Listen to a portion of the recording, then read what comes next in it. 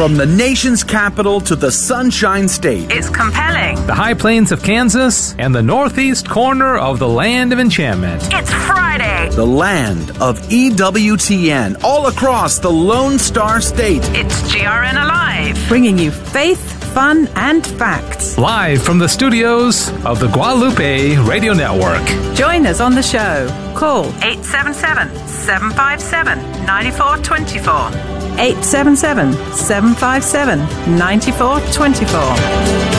And good morning. Welcome. It is Friday morning, and this is GRN Live Friday edition. We are glad you're with us. It is August 7th, Friday of the 18th week in Ordinary Time, and we have had some great feast days this week. The Transfiguration yesterday, and tomorrow is the feast day of St. Dominic, founders of the Dominicans. And so glad you're with us. We have a lot to talk about. It's been a busy week, and we got some good feel-good stuff to talk about today. There's a lot of negative stuff, a lot of stuff bringing us down, but got some interesting stories to tell you about today. And also one, our opening interview will be about more of a tragedy, but I won't tell you about that in a second.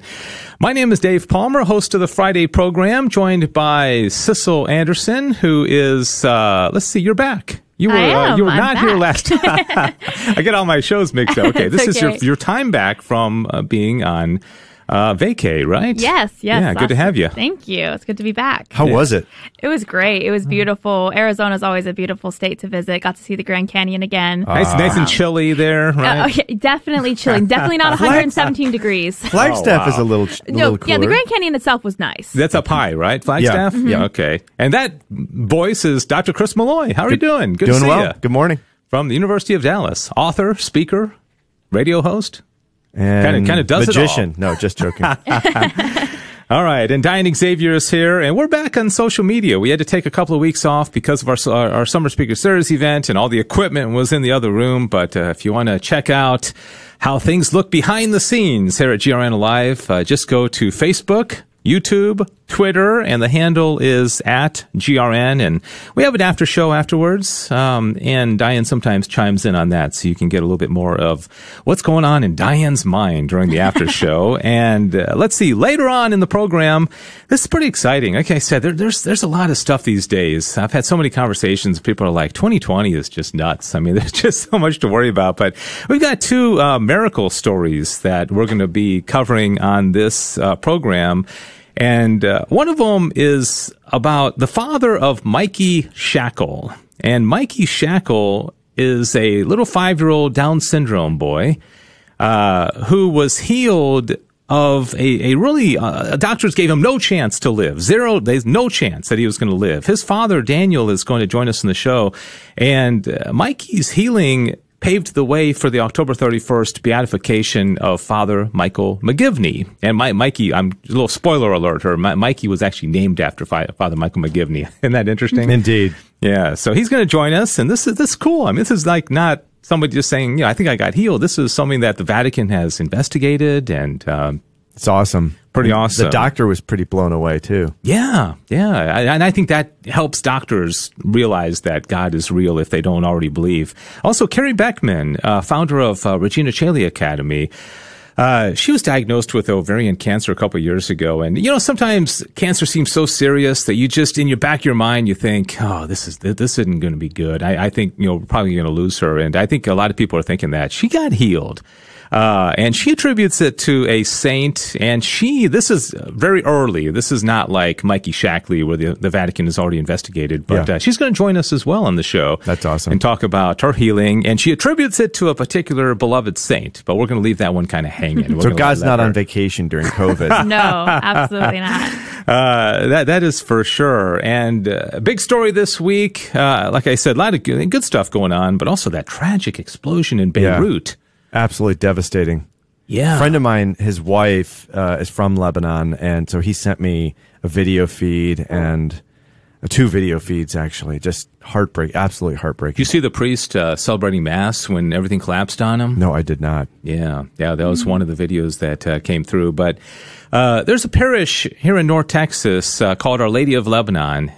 Sissel, it's kind of one of your parishes? Yeah, it's kind of right down the street from my home parish. So our homeschool group met there a lot. So I kind of grew up going to it several times. Yeah, and it's one of those parishes that the pastor is extremely supportive of Catholic radio. They give us monetary donations. They have this Lebanese food festival. Have you been to that? I have. You bet. Okay. I love Lebanese food. It's the It's best awesome. thing ever. honestly. Well, And Father Packwood goes there. yeah, Yes. During the festival, right? he goes every Holy Week. Every Holy Week. And sometimes Christmas too, I think. Yeah, Christmas. I mean, of all, Father Pacwa. He has Yes. both rituals. He says the mass for both the by Roman ritual. rite and the Maronite rite. Yeah, their pastor, Father Assad El Basha, is going to join us here in about 10 minutes to talk about what's going on. He has an interesting story of some of his own family members whose lives were saved. I'll let him tell the story, but also, they need help. I mean, that's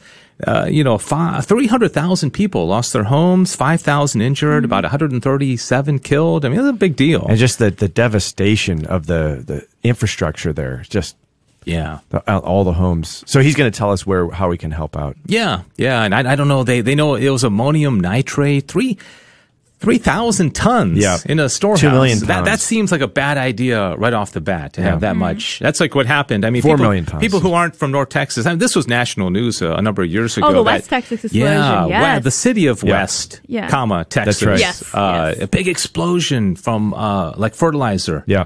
That's also what Timothy McVeigh used when he terrorized and blew up the Oklahoma City federal house. So I guess this is just a very, very volatile chemical or what have you. It's fun. It can be in the right circumstances. Yeah. Yeah.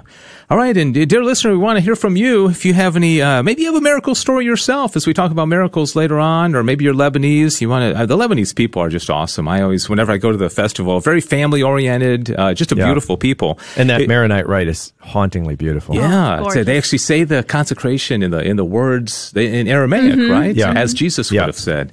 877-757-9424, 877-757-9424.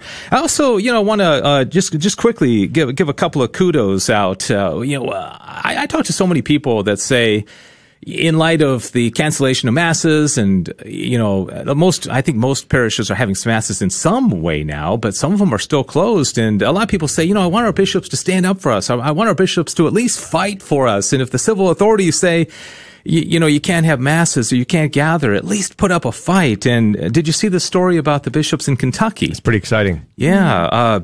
Archbishop Joseph Kurtz defying Democratic Kentucky Governor Andy Beshear's suggestion that he suspend in-person Sunday worship for 2 weeks. Kurtz is the Archbishop of Louisville, also served as the president of the USCCB from 2013 to 2016. In a letter to his priests about a week ago, Archbishop Kurtz said parishes in the Archdiocese of Louisville will continue to hold masses at reduced capacity and ask pastors to double down on their efforts to keep everything safe. So he's like, okay, thank you, but no thanks. We're going to keep having masses. And they're doing a good job. They're keeping the social distance. They've got the limited capacity. I mean, they're really... The churches are doing a good job with that. Yeah. They really are. I don't think a huge spread is coming from masses. Right. It's not. Yeah. And Archbishop Gomez also, so the governor of California, said we're not going to allow singing in the churches. And Gomez lashed out and said this is reminiscent of the USSR. Oh, really? wow. Okay. That's right. I didn't see that story. Yeah, I saw it in the. I'm not going to name the website, but you can look it up. A reliable That's website. DrChrisMalloy.com. I don't want to recommend it. Yeah, no, mine is obviously unreliable. Okay, and all right, one other story, and this is again, we want people to be bold. We want people to push back against the prevailing culture. There's a priest by the name of Father Rich Pagano. Never heard of him, but you heard about, they call her AOC, Representative Alexandria Ocasio-Cortez, a Democratic representative in the U.S. House of Representatives. And she complained recently about the statue of Saint Damien of Malachi being represented in Washington, D.C. as kind of a representation of Hawaii. And if anybody knows Father Damien of Malachi, he was a white supremacist. That's all you need to know, right? That's all you need to know. You are visiting the wrong websites, Dr. Malloy. So she said that the state of Hawaii statue in Washington, D.C., Father Damien, why him? Why is that to be a male? Why not Queen Liliuokalani of Hawaii, the only queen regent of Hawaii, implying that it was an example of colonizers being honored instead of historical figures who are native to the state. And she said, when you look at the person of St. Damien and he's being upheld as, This is what Father Rich Pagano said. When you look at the person of St. Damien and he's being upheld as an oppressor, if you're saying that he's an oppressor, then you're saying that Jesus Christ is an oppressor because his actions truly reflect the person of Jesus Christ, exactly what we heard in the Gospel of Matthew. I mean, precisely. Touching lepers. Touching lepers, yeah. You ever seen pictures of Father Damien and St. Damien? And yes, with him sitting down with all the natives in the leper colony. Yeah. Yeah. And then, about confessions. Talk about like the risk it took because a confessor couldn't come to him. He would scream his sins out to a confessor on a boat. Really? Yeah. To go to confession. Wow. He could hear others, but he couldn't, hear his own confession. Yeah, right. So in order to be absolved of his own sins, because the other priests didn't want to come on the colony, so he had to scream them out, huh? He was with the indigenous people. Talk about someone who loves. And so for AOC to say that he is, by the way, that queen, she was the last monarch of the island. She recognized Damien. Yeah. Yeah, so she probably would have been honored to have the statue of St. Damien of Malachi. She was blown away because she saw the lepers, and that made her disgusted. And there's this priest taking care of them. She was blown away. It shows total ignorance, of the contribution of what people said. So Father Rich Pagano goes on and he says, in light of this cancel culture and, AOC trying to get rid of the statue of St. Damien, he says, we are living in a time of complete disorientation and disorder and chaos where good is being flipped on its head and called evil. And we need to start having serious conversations about what is being said in the public sector. I'm definitely not a politician. I'm in love with Jesus Christ, and I want to serve him to whatever extent I possibly can. Amen. Our politicians need to be on notice. I mean, gosh. Father Damien, of all the people that gets canceled, I mean, him? You divorce morality from truth, and that's what AOC is on record saying, well, you know what? What's morally right is more important than what's factually true. Mm-hmm. And the point is, what does morally right mean for her? What she wants. Yeah. That's what it means. So it becomes subjectivism, will to power. He said, last quote, and then we're going to go to Father Assad. Now seeing the defacing of the movement of Jesus Christ in our country, how our country was founded on Judeo-Christian values and morals, is truly being defaced and being torn down right before our eyes. It's time to do something. God bless them. Time to stand up. Yeah, Father, she got a lot of pushback on that. I think anyways, pray for her and pray for the intercession of this great saint. Always. And pray that statue never comes down because, boy, he's awesome. All right, it's 10 after. Phone number 877-757-9424. And as I mentioned, we are joined on the phone, Father Assad El-Basha, pastor of Our Lady of Lebanon Parish in Lewisville, Texas, joining us to talk about the horrific explosion that happened in Beirut on Tuesday of this week.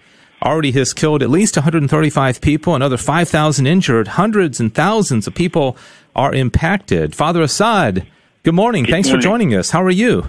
Good morning. I'm doing okay. Thank you, David. Thank you. Our prayers, Dr. Chris Malloy is here in the studio with me as well. Good morning, Father. As long as Cecil Anderson, who I know you know her family as well. Father, what's the latest, and give us the details, because I know you have relatives back there. You run a Maronite Catholic Church, Our Lady of Lebanon. What's the latest that you can tell us about what happened on Tuesday? We have been praying on Sunday at 11 o'clock. We are going to offer the Mass for the 140 people who get killed right now, and we still have a lot of people are missing. More than 5,000 people are get injured. Five major Catholic hospitals in city Beirut stopped working. They asked their family to come and get their sick people. Lot of good friend nation as USA, and we are so thankful to our president who promised to help us. The president of French people yesterday went and visited us, and he sent 2 medical airplanes, Qatar, Jordan, and a lot of friends, and United Kingdom also are sending a lot of medical help. We are living in a critical condition right now. A lot of people are sleeping on the street because their houses are shaken. are not safe to live in it. They lost everything, and people are still missing. They don't hear nothing about it, and they are trying to seek to find them according to the signal of their phone right now, and this is the latest one. Our cardinal in Lebanon is appealing to all the Catholic of the whole world, and we received this through our Maronite diocese, because we have two dioceses here in USA, and we appeal to all the Catholic to see if they can help and contribute. And we put on the website of the church a kind of fund that we are planning to do. We collected here at Our Lady of Lebanon at the address 719 University. You put in the memo, fund to Catholic in Lebanon. We send it to the diocese, and the diocese send it to the Cardinal of Lebanon, and he will pass it to the Caritas, the Catholic Charity of Lebanon. As I said, a lot of people lost everything.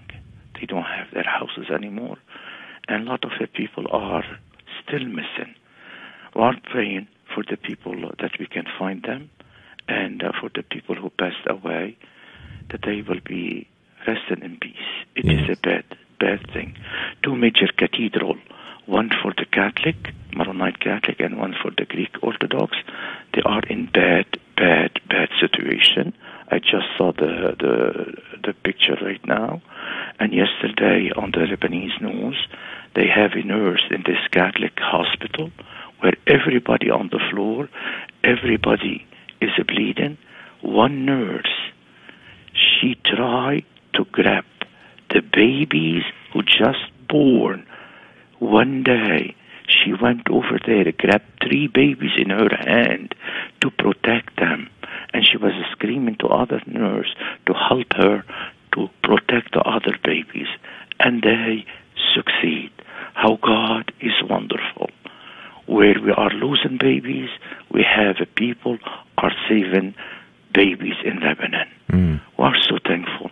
We are so thankful to our president. We are so thankful to the generosity of this great nation, to the people. They always ready to help to the needy when they are in need.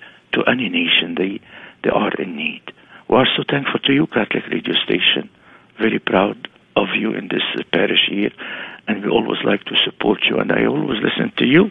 Every day I turn my car, every day I am in my office, having a quiet time. I always listen to the Catholic radio station. Yeah, that is awesome. Father, you have relatives there in Lebanon. I know there's a story about some of yours who actually were spared from harm. Can you tell us that our listeners know that story? We did have a wedding for my niece. I was planning to go. A big wedding, 500 people, but coronavirus did not allow us, and they moved the wedding from last Saturday to put it on last Tuesday, the day of the explosion. At the same time, this bride, my niece, her father, my brother, work in the American hospital in city Beirut. Her mom, she is a head nurse, and her brother, the whole family work in this American hospital, and they use the major highway where we have the explosion. It is near. They moved the wedding till Tuesday up in the North Lebanon in a quiet way, in a nice family wedding. My brother lost his house. My sister lost his house. I have 2 cousins lost their house, but we are so thankful. They've been up in the mountain in the wedding. Nobody get hurt, and they are safe. That's a lot of people. It is a miracle. Thanks be to God. It is a miracle, really. When I heard that, I texted my other brother. He said, we are in the church, and we did not know about that. I said, please don't tell nobody. When they get out for the reception, they all start to pray and cry. It is a miracle. We are so thankful to God. We are so thankful to God, but we are praying. A lot of people are hurting. A lot of mothers, they still looking for the young people who work at this area over there. Yeah, so when we hear 140 deaths, that's just the beginning. I mean, because the devastation, it's total. It's total in that epicenter. I mean, it was a supersonic wave of blast wave that hit. Yeah. Father, if you could maybe email Sissel Anderson the contact information for people to donate, because we've got stations all over the country that people might want to donate. I will. Okay. Thank you. Your website, OurLadyLebanon.com. People can find out information there, right? Thank you. Yeah, Thank you. And we are very proud of the Catholic radio station. I always listen to it, and I always encourage my people. And we are so proud, and we are always love to support you guys. God bless you, and have a blessed day. Thank you for allowing us to be on your show. Thank you, Father. Great to hear from you. Father Assad El-Basha, please visit their website, Our Lady Lebanon. It's not Our Lady of Lebanon. It's OurLadyLebanon.com. And I will tell you, he talks about supporting the station, listening to the station, and they really do. We have the car raffle season in January and February, and sometimes pastors will let us come out to their parishes and get up and speak. Well, what they did was they said, "Oh, don't worry about sending anybody out. We'll go ahead and do it ourselves." And they said, "Just give us 200 tickets." And 2 weeks later, the lady from the parish came and said, "We sold them all. Here's the stubs. It's like we didn't have to do anything." And he gave the talk. He said, "Please buy tickets." That's very fun. Remember that? Oh, yes. It's wonderful. Yeah, now he's driving around with that car. He has worn our bumper sticker. Yeah, that's awesome. One time I went out to their festival, and he had our bumper sticker on his. He's a great guy. He's shy. I'm surprised he came out with this. He normally doesn't like to talk. He says Mass so reverently. It's really great guy. Great guy. So, anyways, please visit their website. It is a horrific situation over there in Beirut, and it was good to talk to him. Their website for that local parish here, OurLadyLebanon.com. And there's a link to donate directly on the website. Yeah. All right, good. And so let's change gears a little bit now. And I don't think we can take our break. We're going to make the executive decision. Let's just go straight on with Carrie Beckman, because this is a fascinating story, and we've got two stories of kind of miracles. I think a lot of people think, why pray to the saints? Why, does God really hear my prayers? And 2,000 years ago he did, but that's when the miracles. At the wheel. That's right. Carrie Beckman's been a guest on this program before, founder, executive director of Regina Caeli Academy. And she'll tell the story, but I got an email. My wife forwarded me an email this week, and it was there was a line in it that said, "It is with abundant thanksgiving and great pleasure that I announce that our Lord, through the powerful intercessory prayers of my RCA family and friends of Venerable Father Patrick Peyton, saw fit to completely heal my body of cancer." And praise God for that. Carrie joins us now. Amen. I think the first radio interview she's done since this beautiful news. Carrie, good morning. How are you? Good morning, Dave. And yes, it is the first, and I think fitting, given the fact that you and I go back many, many years of interviews. I was just thinking about this morning, that I think you interviewed me way back in 2012 or 13. Oh, wow. So you've kind of really journeyed with me through this whole thing. Yeah, and I thought about when I said, "How you doing?" I mean, a lot of people say, "Oh, I'm fine," and they don't really mean it, but you must just be flying high right now, and your family and everybody that just praise God. So can you tell us the story? Go back to the initial diagnosis. I know it was ovarian cancer. It got really serious, and so give us the timeline of you finding out about the illness and what has happened since. Sure. So this goes back actually about 18 months ago. I started having these episodes where I would pass out. My blood pressure would drop significantly. They put me in the hospital several times. They couldn't really figure out what was wrong with me. I had a very dear friend of mine who's an incredible pediatrician in the Atlanta area, Dr. Margaret Boudreau, who was following my blood work, and my blood work was looking kind of funny, and she said to me, "What you really need is a PET scan." And it wasn't until finally I saw doctors both at the Mayo Clinic and one locally in Atlanta who finally said, "Oh, I think you need an endoscopy."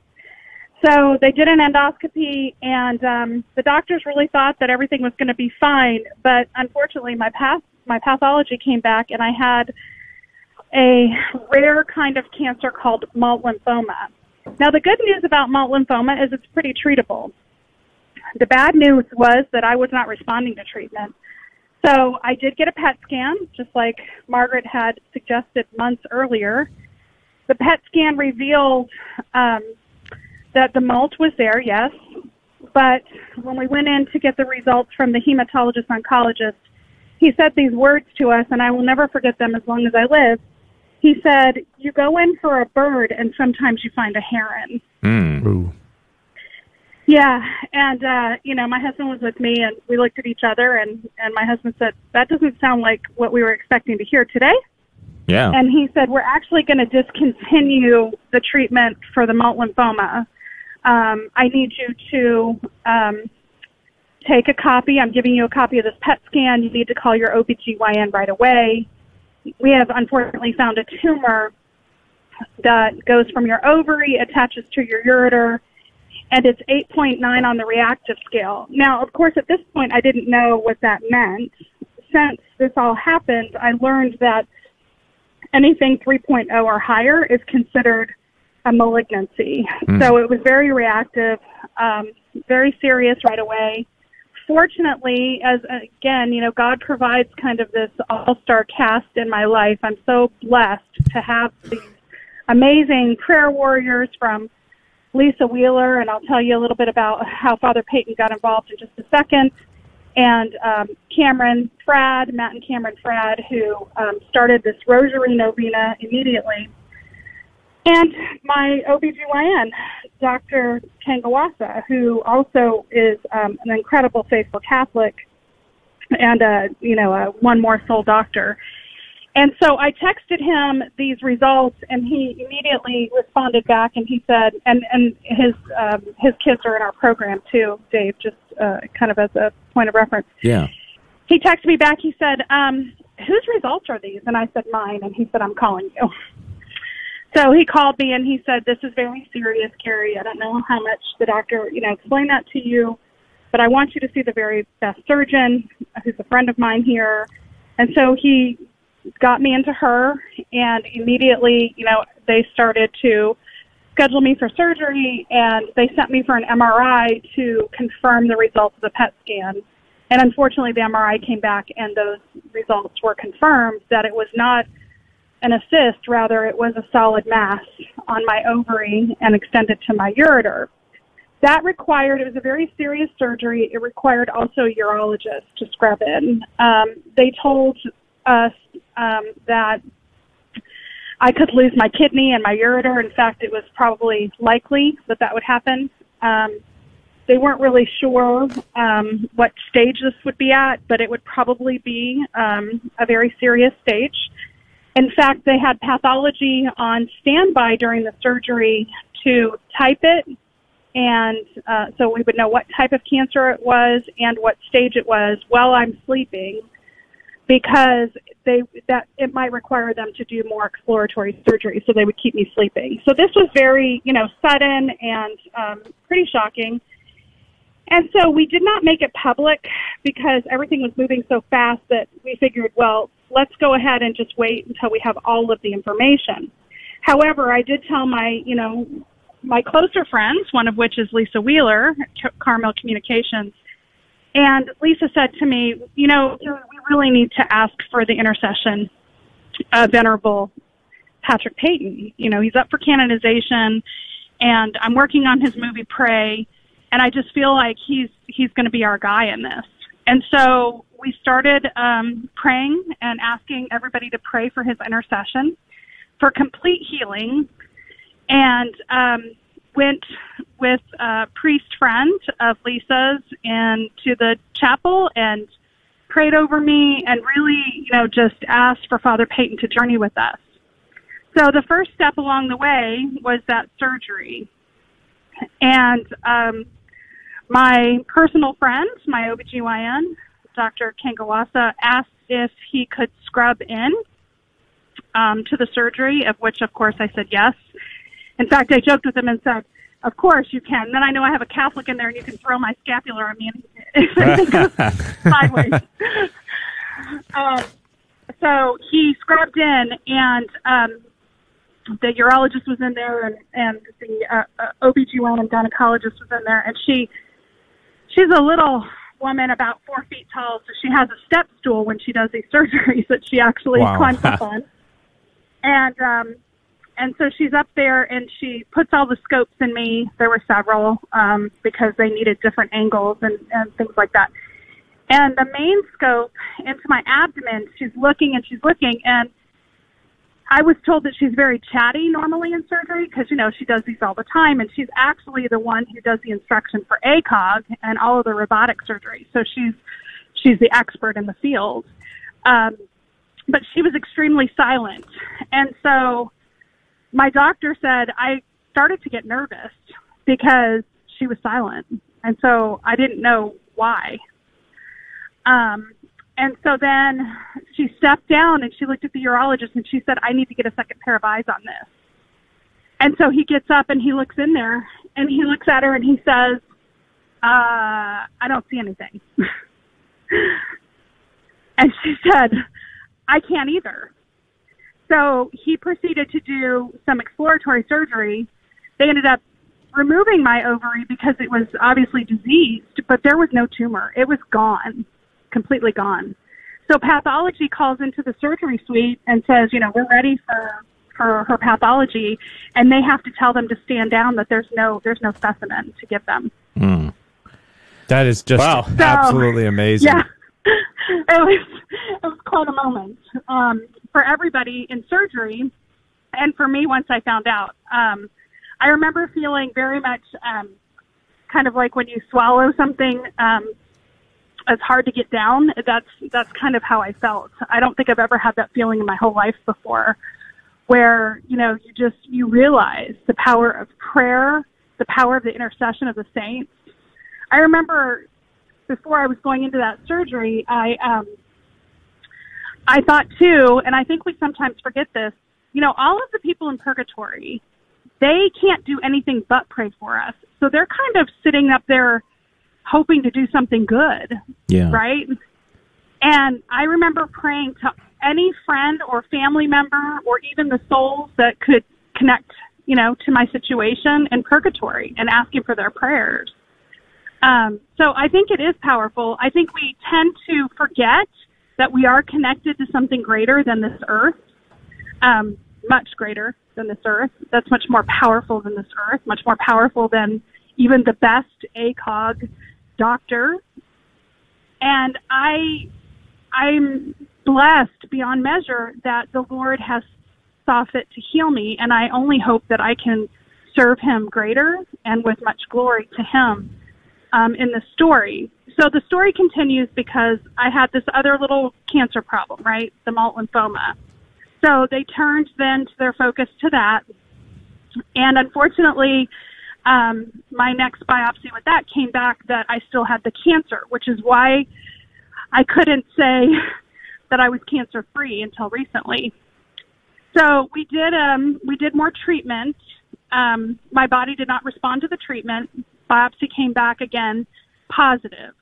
However, during that procedure, I aspirated, and also they contaminated my culture. So it was a really not good procedure, and it was right as Georgia came out of sheltering in place. I was one of the first people since I was being treated for cancer. I got high on the list, a priority to go, and so to say the least, I was very disappointed that the treatment hadn't worked and I wasn't cured. So they had to reschedule a new procedure, and they said, and this one's not going to cost you anything since we, pretty much almost killed you with your aspiration and we contaminated your culture. So so I didn't have, this is very important to note, I did not have any treatment from that biopsy in April to the results that I just got back 4 days ago. And the doctor normally calls me at the end of the day, around 5:30 when my biopsies come back. He called me at 11:20, and he said, Mrs. Beckman, this is Dr. Eisenband, and he said, I don't really understand this, but I'm so happy and I'm so elated to tell you that your biopsy came back clean. That's amazing. And he said, yeah, you haven't had treatment, so, you know, I've verified these results, and they are verified, and they are yours. I'm elated. Yeah. And he said, you're cancer-free. Wow. Carrie, that's amazing. Praise God. I know there's so many people rejoicing. I think that email that I got's probably been sent to thousands of people and all the people in the Regina Caeli Academy family across the country. And that's a whole other story itself. We've done interviews about that, are rejoicing with you. I want to talk a little bit about Father Peyton himself. And I know it's a long process. In fact, we're going to talk to a gentleman here in a few minutes who's actually been through the whole process, and his son's healing has paved the way for Father McGivney to be beatified. But is this the kind of miracle are you going to pursue and kind of maybe I don't even know what the first step is. Is this something that you're going to see that could go towards the cause of Father Peyton? Yeah, so my intention is to have the doctors write up a dossier. Dr. K has already written up what he witnessed himself in the surgical suite, and then to submit it to Father, I think it's Willie, who is who's kind of the caretaker of Father Peyton's cause. I will say this. I mean, one of the things that was so significant to just Father Peyton himself, and getting to know him in this process has been such a blessing. So I'm hoping that your listeners will turn their eyes and their ears to him, because I do think that he's very powerful for right now, for what we're living in. He was very famous for the saying, the family that prays together stays together. And I don't just think that means the domestic family. I think that means our church family, Dave. I mean, we really need each other right now. What we're facing, and, you know, of course, what happened in Lebanon is horrible and egregious, but we're having it right here on our own home front, where our churches are burning, our statues are being toppled. Persecution is right here for us as Catholics. And I think that Father Peyton can be very, very instrumental in our Catholic family praying together to end this persecution in our country. Yeah, and the fact that he promoted the rosary and you had these big rosary crusades. I also like his connection because he had a lot of friends in Hollywood. I think we need to influence Hollywood because they have such a huge impact on the way people think and the way, you know, the Catholic Church is portrayed in films. And he was able to kind of, get in and have friends within that community. So, and there's also... What's the movie is called Pray? Is that right? The movie about him? Tell us about that. Yeah, so it's called Pray, and Carmel Communications is doing all of the publicity for it. So if you go to their website, you can find out a lot more. I will say this about the movie. It's extremely powerful. I've had the blessing to see it. I would recommend it, especially, again, during these times. One of the things that he was known for is during one of his amazing rosary rallies, which is what he would do. He would go have these amazing, huge rosary rallies where hundreds of thousands of people would come together to just pray the rosary with him. Was during a hostile takeover of Marxism and socialism in a country, and his rosary rally turned that around. So you see, there's a great connection between the fight that's going on right here in our own home front for our own freedom and our own liberty. And I think he's going to be our saint for this time. I really do.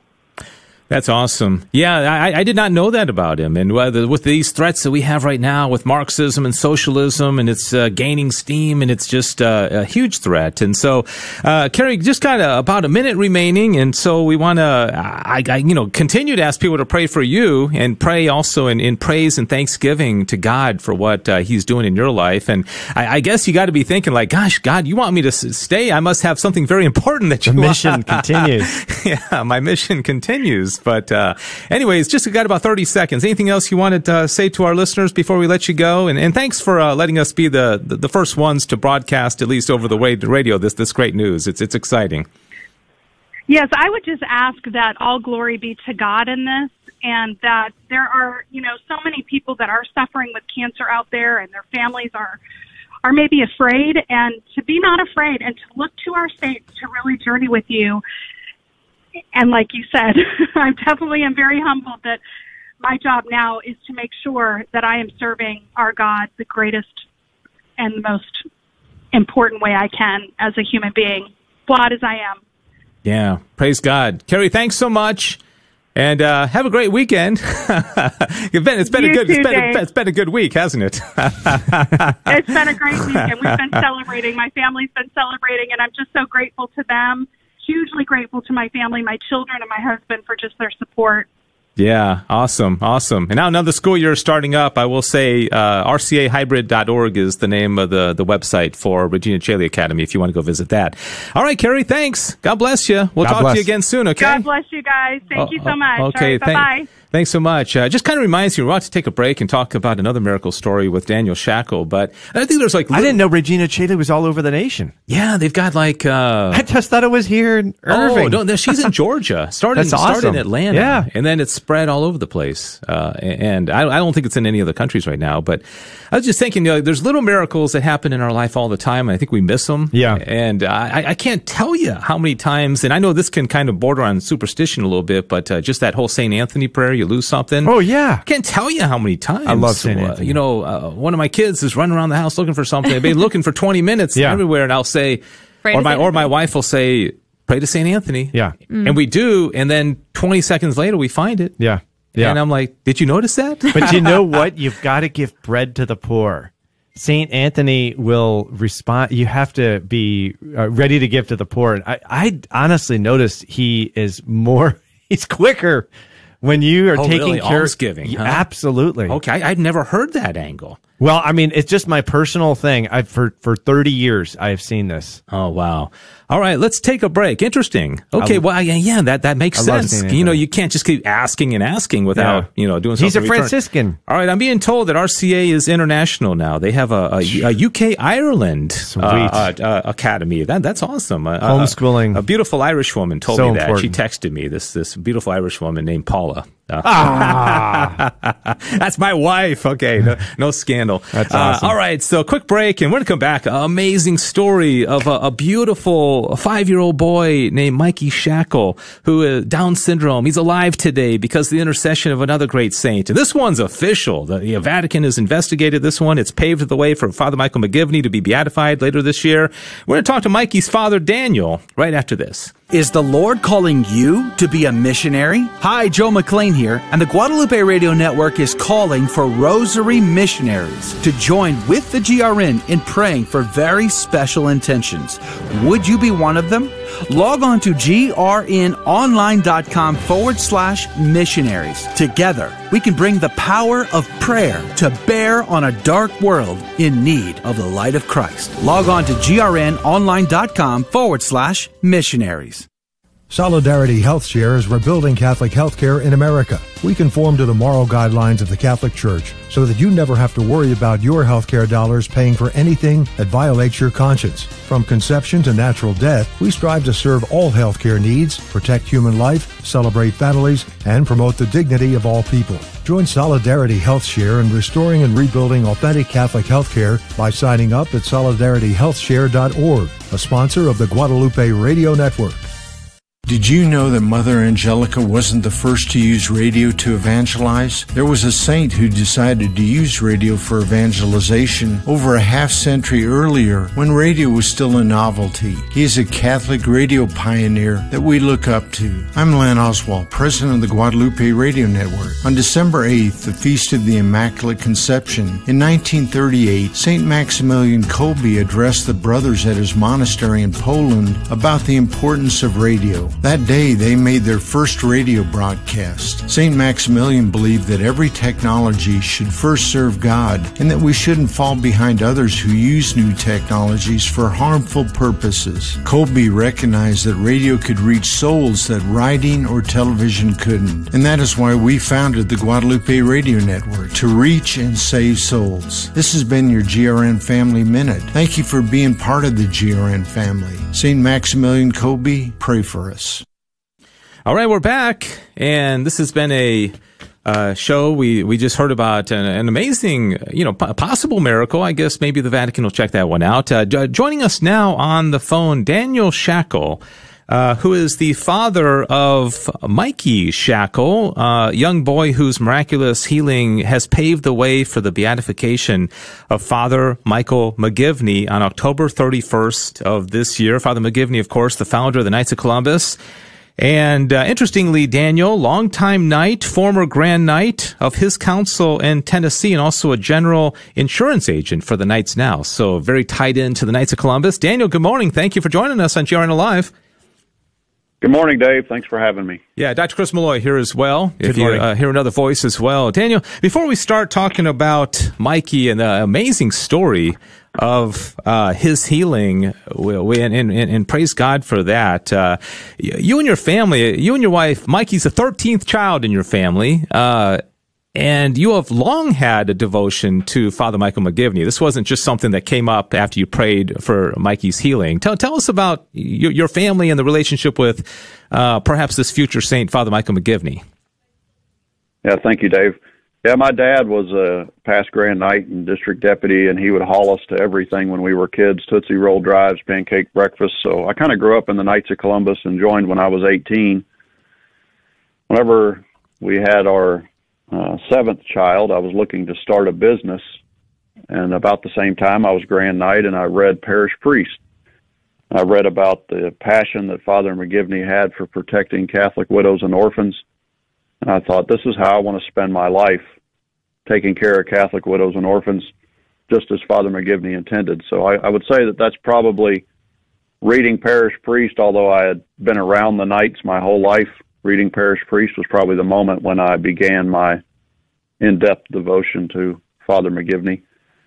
And we homeschool, so after I went to work for the Knights about 2 years later, we decided to name our homeschool Father McGivney Academy.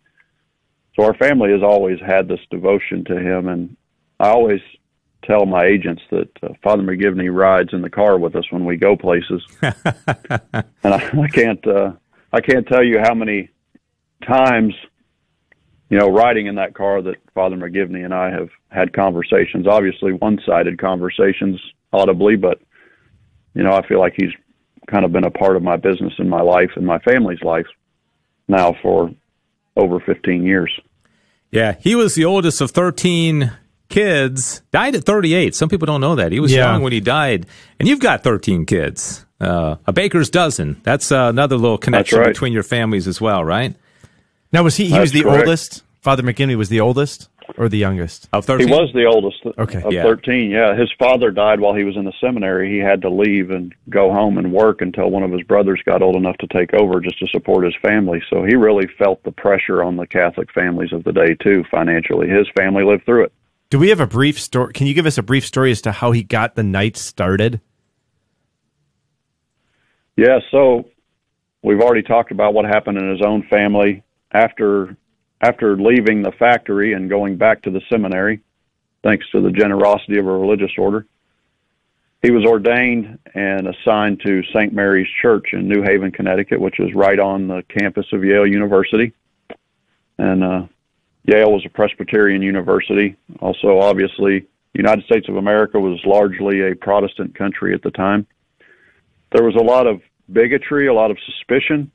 There were groups like the Know-Nothings that would do things to tear down Catholic culture, and they never knew nothing afterwards, right?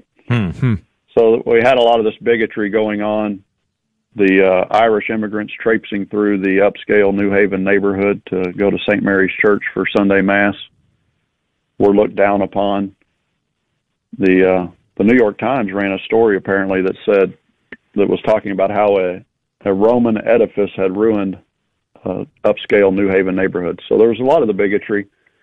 And then he also had families showing up on his doorstep, a mother with 6 kids, 7 kids, 8 kids, saying, my husband just died of smallpox or tuberculosis or whatever, what do we do? So at the time, there were no social safety nets. If there wasn't someone to provide for the family like he came home and did for his, then the mother was on the street and the kids went to an orphanage. So he was really working to try to keep Catholic families together. he was doing this personally.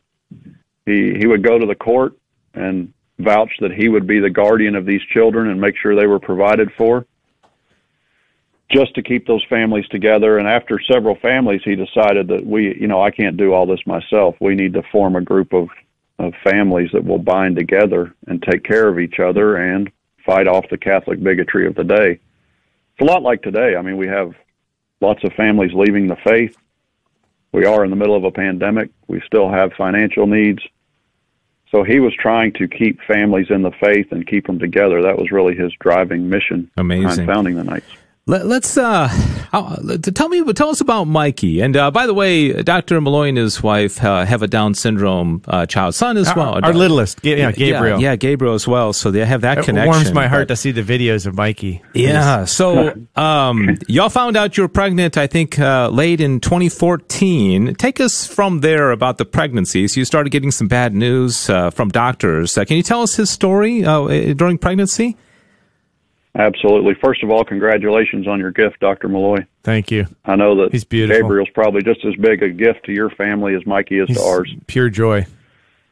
Yeah, my wife always says that the 21 chromosome is the love and happiness chromosome. Yeah, and I agree with her. That's right. Yeah. So, yeah, of course, the Knights of Columbus planned a trip, and it was announced in January of 2014.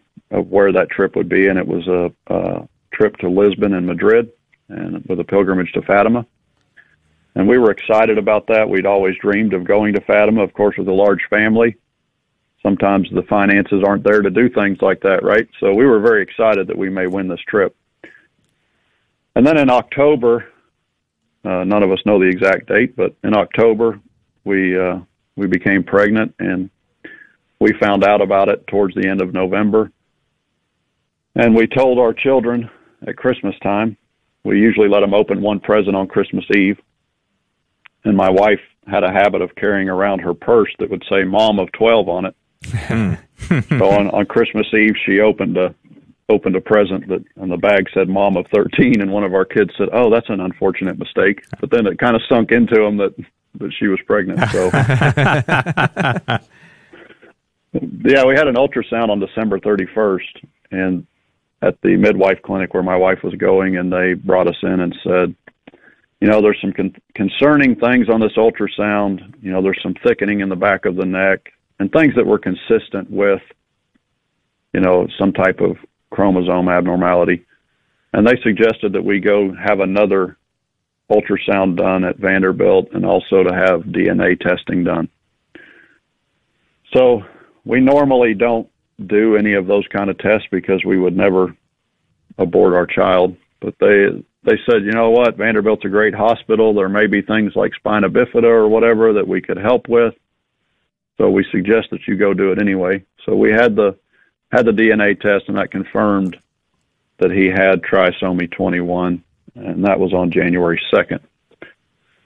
I went to a funny side story. I went to a general agent meeting in Orlando the week after that positive trisomy 21 test, heard a speaker that said the theme of his talk was, lacking the knowledge of God, we have no reason to question why bad things happen.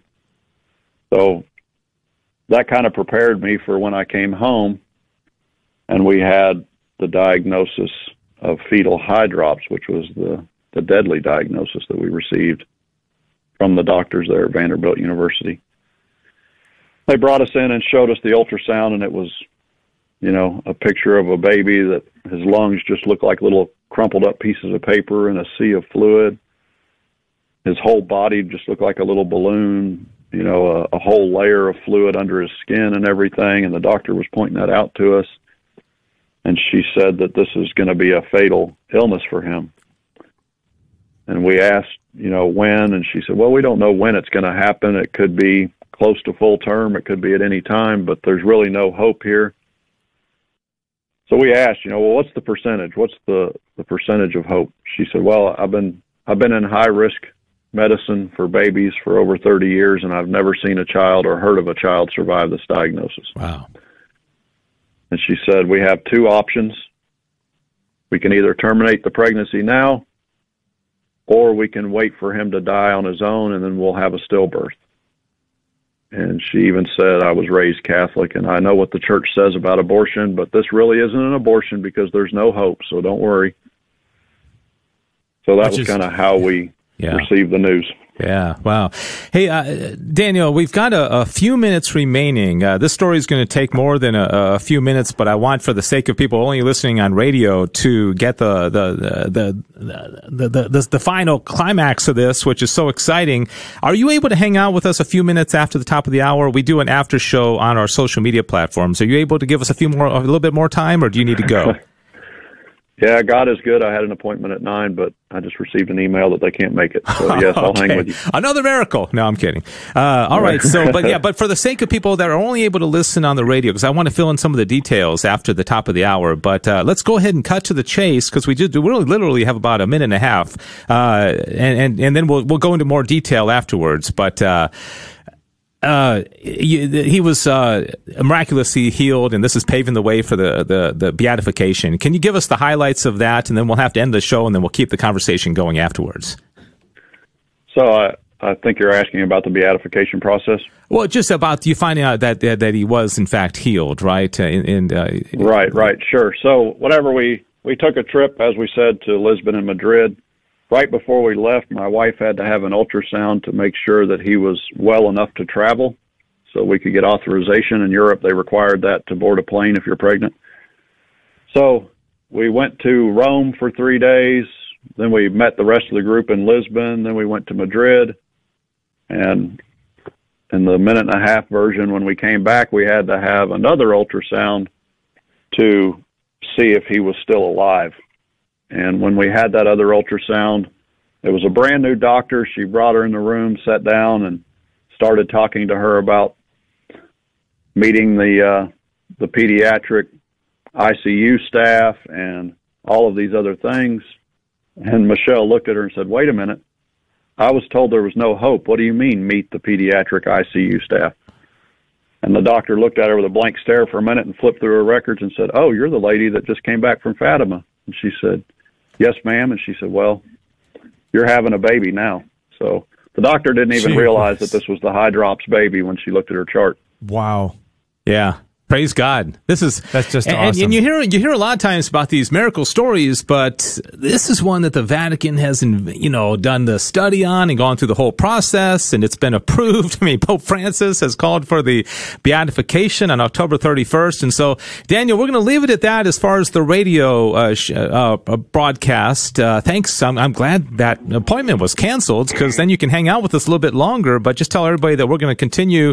Can you stick around, Dr. Malloy? For a few minutes. For a few minutes? Okay. And we'll get the rest of the story, what's going to be happening on October 31st, and a few more details about the healing of Mikey Shackle.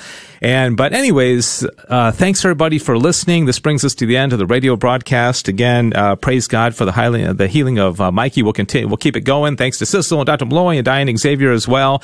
And we'll hear the rest of the story, as Paul Harvey used to say, on the after show right after this. Have a great weekend, and don't forget Monday, Joe and the team, same time with Monday's GRN Alive. God bless you. God and true man, blessed be the name of Jesus. Blessed be his most sacred heart. Blessed be his most precious blood. Blessed be Jesus in the most holy sacrament of the altar. Blessed be the Holy Spirit, the Paraclete. Blessed be the great Mother of God, Mary most holy. Blessed be her holy and immaculate conception. Blessed be her glorious assumption. Blessed be the name of Mary, Virgin and Mother. Blessed be Saint Joseph, her most chaste spouse. Blessed be God in his angels and in his saints. Amen.